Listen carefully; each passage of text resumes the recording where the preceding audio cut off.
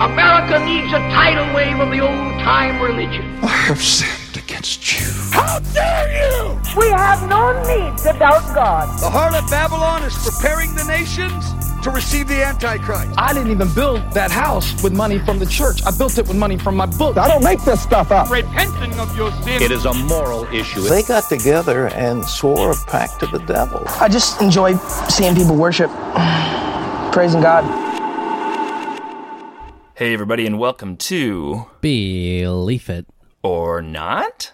I'm Trevor Pullman. And I'm Damian Debbing. And sometimes we believe it. But most of the time, we not. How's it going, Damo? Oh, it's going all right. You know, it's a bright, sunshiny day right now. It is. Well, I guess, you know, a little overcast in some places. But hey, you know, we take the good with the bad, and sometimes, you know, you got to take a few clouds with the sunshine. It's like that old saying, you take the good, you take the bad, you take it all, and then you have the facts of life. Do they say that? The facts of life. I've never seen that. Oh, okay. It was a good show. It was like these women or girls, I guess, living in a house. I was like 4 when it was canceled, so. Right. Did they actually have any real facts of life in it? That's a good question. Did anyone fact check the facts of life? Listener, if you could go ahead and fact check the facts of life, that would really help us out here at the Believe It or Not podcast. I mean, if they were really the facts of life, they should have put them in a book or something and released them to people. Mm-hmm. But I don't know. I don't know if they ever did. If they did, then, well, that's good. We need to get on that. We need to get up in that, get on that. Get up in it, get on it.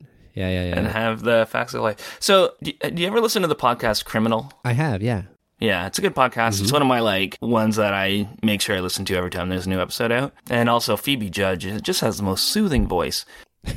But they did an episode about Robert Smalls. He was a slave. He stole a ship and then fled with his family to the Union Army during the war. He stole its battleship and pretended to be a captain or whatever. And so this fascinating story. And they talk about in the podcast how that story's never really told in history class in America. It's mostly white stories. Right. And I was like, yeah, that's true. And then I was looking at our history of the podcast, and I was like, we've been pretty white mm-hmm. in what we've talked about, too. So, first of all, apologies for not, representing other perspectives, other cultures and stuff. I was thinking about, I think the only black preacher we talked about was the guy who started Azusa Street, and then we regularly make fun of Creflo Dollar, so... Mm-hmm. And I was like, what's a great, black leader we can talk about? And I found this guy named Richard Allen, right, who was one of the first ordained black preachers in America. And I thought we would talk a bit about him. Sounds like a plan. I will say one thing. We talk about a lot of people who I don't find to be good people or savory characters. That's true. In a way, being less representative of them. In my mind, is a good thing. That's true. Yeah. We're just full of shitty white people in religion. So that's, you know what? I look at it from that perspective. Does skew to shitty white people. Yeah. That's very true. This guy wasn't that shitty. His name is Richard Allen. He was born on February 14th, Valentine's Day of 1760. Mm-hmm. They know he was either born in Philadelphia or he was born in Delaware on his owner's plantation. They're not really sure which, but it's debated. So he was a slave, born into slavery. His name was just Negro Richard. Oh. Didn't have a last name or anything, which is, that's some Huckleberry Finn shit right there. Mm-hmm. When he was 7 years old, his owner or whatever, his master, sold his family to a guy named Stokely Sturges. And then this guy, a few years later, was having some financial issues and sold Richard's mother and 2 of his siblings. So he was left with a brother and a sister, I believe, on the Sturgis plantation. Yeah. When he's 17, this Methodist preacher starts going around preaching about freeing slaves, a guy named Freeborn Garretson. Richard really grasped onto this and was the first time he heard a white person going around saying, hey, we shouldn't have slaves. Yeah. Really was interested in the Methodist Church after that. So he started attending in church. Mm-hmm. And he was just so impressed with how often they preached against slavery, and that he eventually converted and became a Methodist. And this really impressed his master or his owner or whatever, which is a disgusting thing to think about, that people were owned. The thing that made the master or whatever like him was his devotion to a Western religion. Yeah, exactly. Yeah. And eventually he converted Sturgis as well, and he taught himself to read and write, because obviously it was illegal at the time for black people to read and write. So he taught himself how to read and write and began reading the scriptures, began writing sermons and stuff. He gets Sturgis to convert, become a Methodist. Sturgis starts feeling guilty about owning slaves and realize, oh, this is a sinful thing. I shouldn't own slaves. But he didn't have a lot of money, and slaves cost money. So he didn't just free his slaves, but he did offer them the opportunity to buy their freedom. Mm-hmm. He let Richard get jobs outside of their plantation or whatever. Yeah. And so he was able to save up money to free him and his siblings. I mean, it's one of those things where it's this weird, it's a step in the right direction, but it's also I'll let you buy your freedom. Yeah, exactly. It's such a shady kind of bullshit thing to do. It really is. It's because the Freeborn Garrison owned slaves. And then during the Revolutionary War, he started realizing that owning people is awful and sinful. Yep. He his kind of reasoning is we're fighting for our freedom while keeping other people in bondage. Yes. Yeah, exactly. He just freed his slaves. He didn't make them buy their freedom or whatever. Right. But I mean, I get that he might have been in financial straits, but at the same time, it's come on, man. Yeah. Did you really have a change of heart, or did you have a half change? Yeah. You still wanted to make money. Well, have you seen 12 Years a Slave? I actually have not. Okay. It's a good movie, but yeah, there's a part where Michael Fassbender, who's just a shitty slave owner, kept saying, I would free you, but I have a mortgage on you, and I still have to pay that mortgage. So, well, money and debt means more than people. So. Yeah, exactly. It's disgusting. Right. That's just the way the world works, right? Look at the way businesses are treating their employees during COVID. Yeah, no shit, right? Profit over people. Oh, yeah. Well, that's the way it's been. So it's really fucking shitty. So then in 1780, he got his freedom. He paid his last installment to Sturgis, became free, changed his name from Negro Richard to Richard Allen. He chose the last name Allen. Mm-hmm. He was qualified as a preacher in 1784, so I guess there's a licensing and stuff with the Methodist Church. Him and one other black person were at this conference where he was licensed to preach. Mm-hmm. They were not allowed to vote on whether he could preach, the two black people. So it was this welcoming, we include all people. We don't see you as less than or whatever, but also you can't vote. Well, I mean, at the time, too, women also couldn't, so. That's true, yeah. Baby steps, I guess. Yeah, I guess. Yeah, then he started preaching, going around, preaching at different churches, and then eventually landed a job in 1786 at St. George Methodist Episcopal Church. They gave him the early morning time slot, I guess, the early morning prayer services. So it wasn't the regular church service, but he could start preaching at the the early morning service. So this started attracting more and more both freed black people and slaves. More and more people of color were coming into the church because they loved hearing him preach. But the white congregants, even though they kept saying, we're all-inclusive, started to get uncomfortable having to sit next to black people on Sunday mornings. Right. And so with the guise of, well, we're getting more and more people, which is great and awesome, so we need to build a balcony so that we have more places to seat people. So, the black congregants volunteered to help out, along with obviously some white congregants, but a number of black congregants volunteered to help build this thing. And then it turns out, oh, by the way, you can only sit in the balcony now. Yeah. So they were segregated into the balcony. And they did this for a while where it was okay, whatever. And then there's this other guy. So there's another preacher, black preacher at the church as well, named Absalom Jones. I am having trouble with these words today. So another Methodist preacher who was attending the church said, hey, listen, this isn't right. I'm going to see what happens if I just sit with the rest of the congregants on the main floor. Mm-hmm. The way Allen describes it in his book is that nothing really happened. They went through the whole worship service. Everybody was singing the hymns or whatever. And then when it came time to pray, they started praying. People knelt to pray. And there just starts to be a commotion where somebody's like, you have to go up to the balcony, and like trying to be quiet at first. And he's like, no, I'm not going to go up to the balcony. Can we hold this conversation till after prayer? Like, do you have to interrupt me praying right now?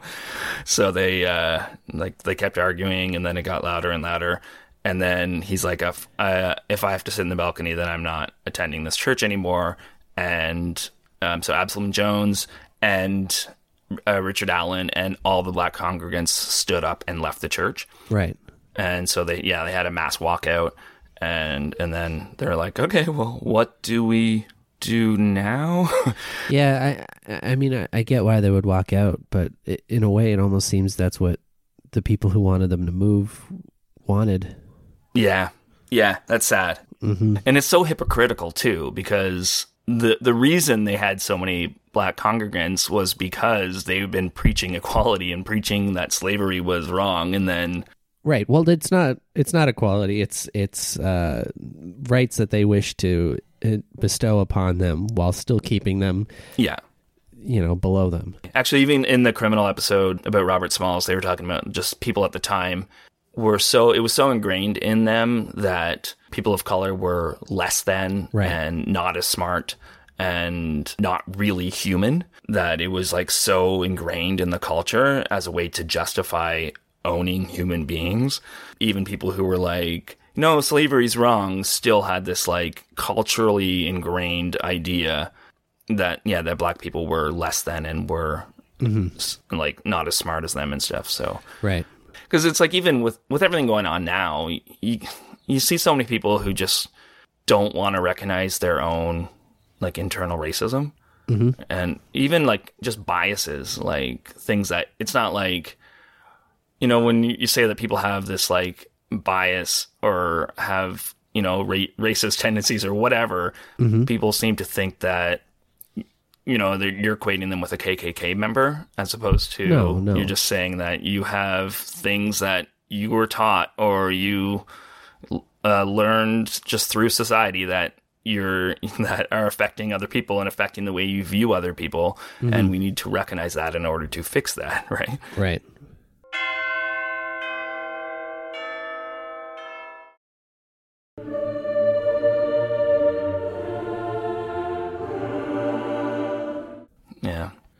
Yeah, but I mean, I understand that it can be a hard thing for people to come to terms with sometimes. Yeah. Especially when, you hold this belief that you are a good or a nice person. I mean, it's not trying to say that you're not. There's more to it than that, and some of these things are so internalized and so subconscious and subliminal that it doesn't mean you're a bad person. It just means that there are things that need to change. Yeah, exactly. After they left, they started the Free African Society, which is non-denominational, and it's less of a church and more of just a group of people who kind of organized under the idea that we should all be free. Yeah.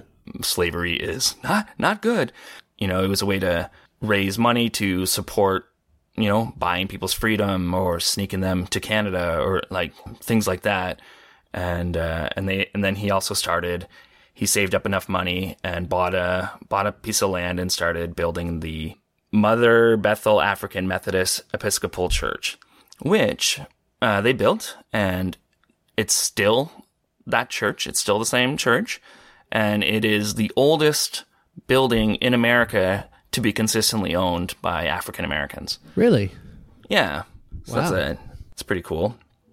And so they built this church, and then the Methodist Church, they decide to join the Methodist Church as like the denomination. Yeah. Jones doesn't. Jones starts his own church, but he's like, I don't want to deal with them anymore after this. So he starts his own church. But Allen, his idea was, yes, we had an awful experience at this church, and it was a disgusting way to be treated, but they're the only denomination that's actively preaching against slavery. So it just seemed like the logical one to join, because he also had experience with other churches within the denomination. Yep. So he's like, it's just bad apples or whatever. And also they had a simpler, I guess, doctrine and not as rooted in like creeds and all these things they have to like repeat and all these like extra things. It was just like a simplified gospel. And he's like, for people who have never been allowed to read and write, and we're trying to get people to be able to read and write, I'd rather have kind of a simpler way to teach them. Yeah. And so that was kind of his thinking with joining the Methodist Church. And then, I find that sorry, I just a little side note. I find that so interesting that you're like exploring which denomination to follow. Yeah. And you just see like how shitty and terrible people are and these belief systems are. Yeah. But they're all shades of the same thing. Yeah, exactly. So yeah. I would almost feel like the more you're like looking and seeing like, no, this isn't right. Why would you think any of them would be right at that point? I mean, for me, it's kind of like, well, if I'm looking to pick this thing, but everything that I'm seeing is awful, why would I want to pick one that doesn't seem as awful? Yeah, exactly. And so then the Methodist Church comes in. And they're like, oh, we're going to actually, since you're in the Methodist Church now, we're going to replace you as a preacher. We're going to put a white preacher in. Right. And they're like, no, you're not. And it ended up going all the way to the state Supreme Court in Pennsylvania. And the Supreme Court was like, no, you can't force them to. They own the building. You can't just force him out if the whole congregation wants him to be in there. Like, that's ridiculous. So, and yeah, the Methodist Church just treated them shitty all around. So they eventually left the Methodist Church, and he got together with Jones and other black preachers, and they started their own congregation, their own denomination called the AME, which was the African Methodist Episcopal Church. So the first black denomination in America. Mm-hmm. What year was that? 1807. 1807 was the first black denomination. Oh, sorry. Church. Looks like it was 1816. 1807 was the Supreme Court ruling. Right, 1816. Yeah. Okay. So then, so they used that. It was a denomination, but it was also a way to organize for things like the Underground Railroad and funding. A lot of people fled to Canada, so they would find ways to fund communities in Canada from Pennsylvania, right, to give them a start to their freedom and stuff. And it also just became a safe place for people to come who wanted to be free or had run away from their slave owners. And it just became this, like, it's not just a church denomination, it just became this network, this African-American rights kind of network, which is pretty cool. It was a unifying body. Exactly. There was also a lot of organizations trying to push that to get black people to move to Africa. So, like, to kind of create their own society and get out of the clutches of slave-owning white people. Right. But he was kind of against that. He was more for just changing America. He's like, well, he was born there. He's just as American as anybody else. Yeah, of course. It was just as much his right to be there as anyone else's. Then it was on April 10th of 1816, so the same year they started that denomination, they voted for him to be the bishop of the organization, which made him the first black bishop in America. Oh, wow. Maybe the world, yeah. And then... as far as the hierarchy goes, where does a bishop lie? It depends on the church. It's like a regional manager, I'd say. Okay. Like at Starbucks or whatever, how you have your... Yeah. Like in the area, they would take care of a certain amount of churches kind of thing? Yeah, exactly. And then they report to... Is it a cardinal next? Maybe. See, I don't in the really Catholic know. Church, I think it is. Yeah, I think it would be... The next up would be a cardinal. And then, like, district manager, regional manager, and then, yeah. Like, I think that's kind of how it goes. I feel like in this denomination... Because it was so small, the bishop was the highest. Right. Yeah. He was the highest in the denomination, so they just, like, bishop was the top one.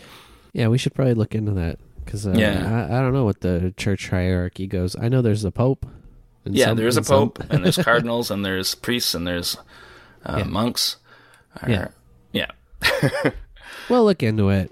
So, yeah, he mostly preached about, abolition. Yep. But one of his biggest things was education. Like, just getting people educated, getting them to learn to read and write, all the things that were denied to them in the past, because this will give like a step forward and show people that they can be just as educated as anybody else and accomplish just as much as anybody else. Oh, of course. And kind of change that, the narrative that people had at the time, and just give people a chance.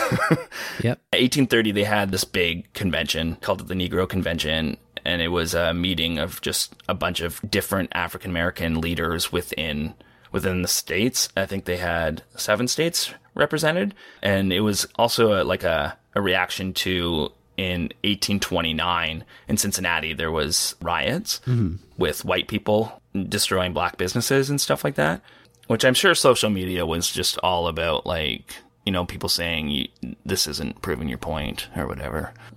Right. The 1829 social media.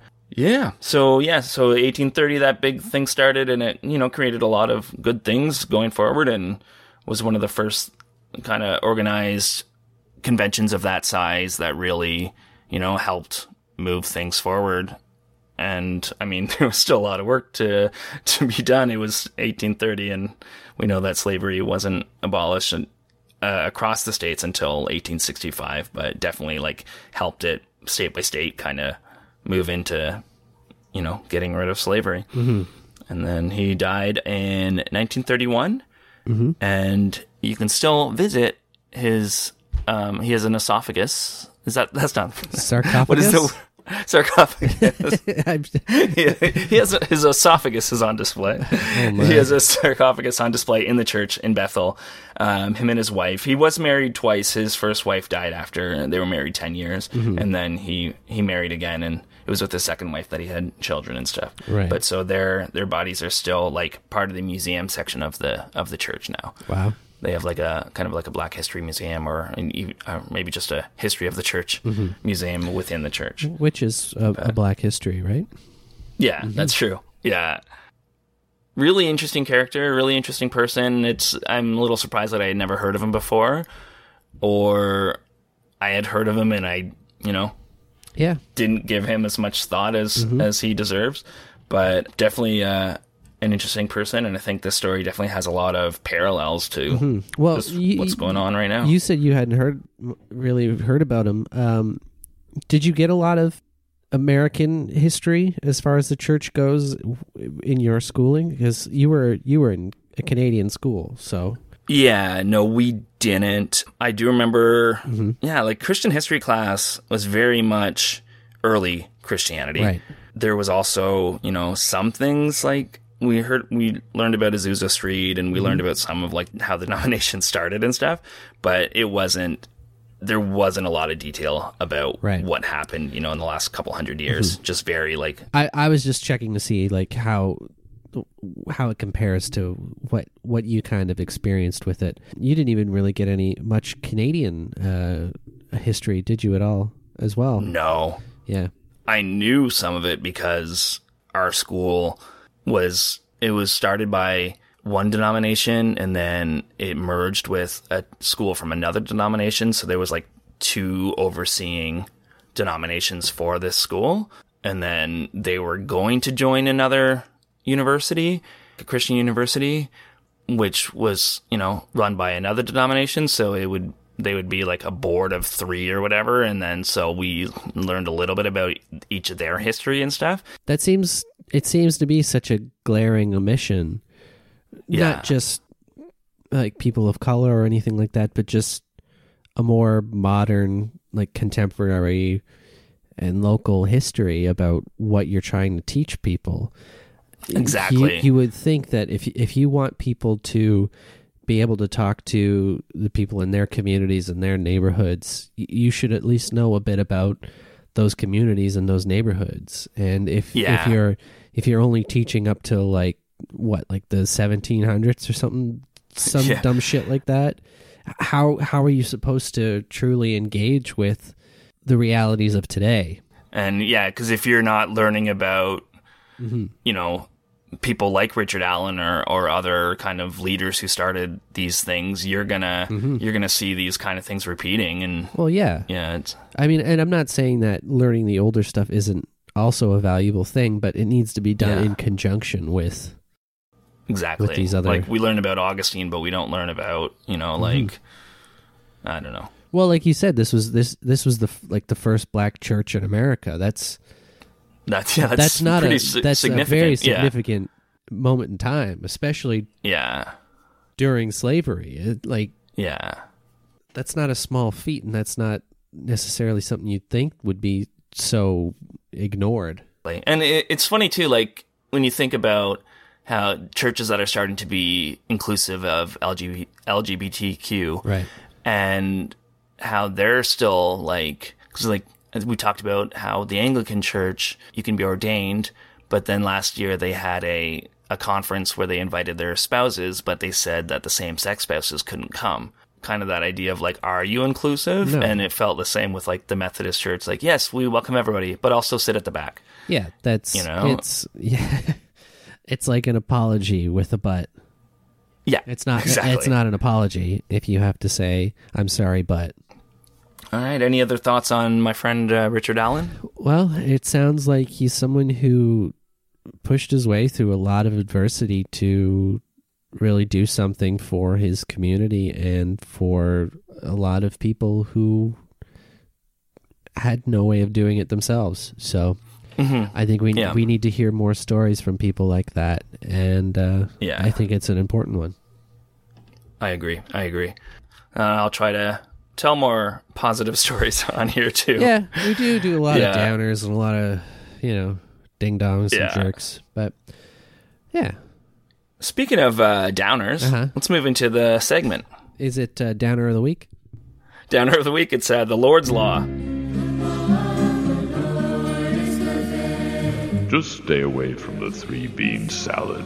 You're not the boss of me.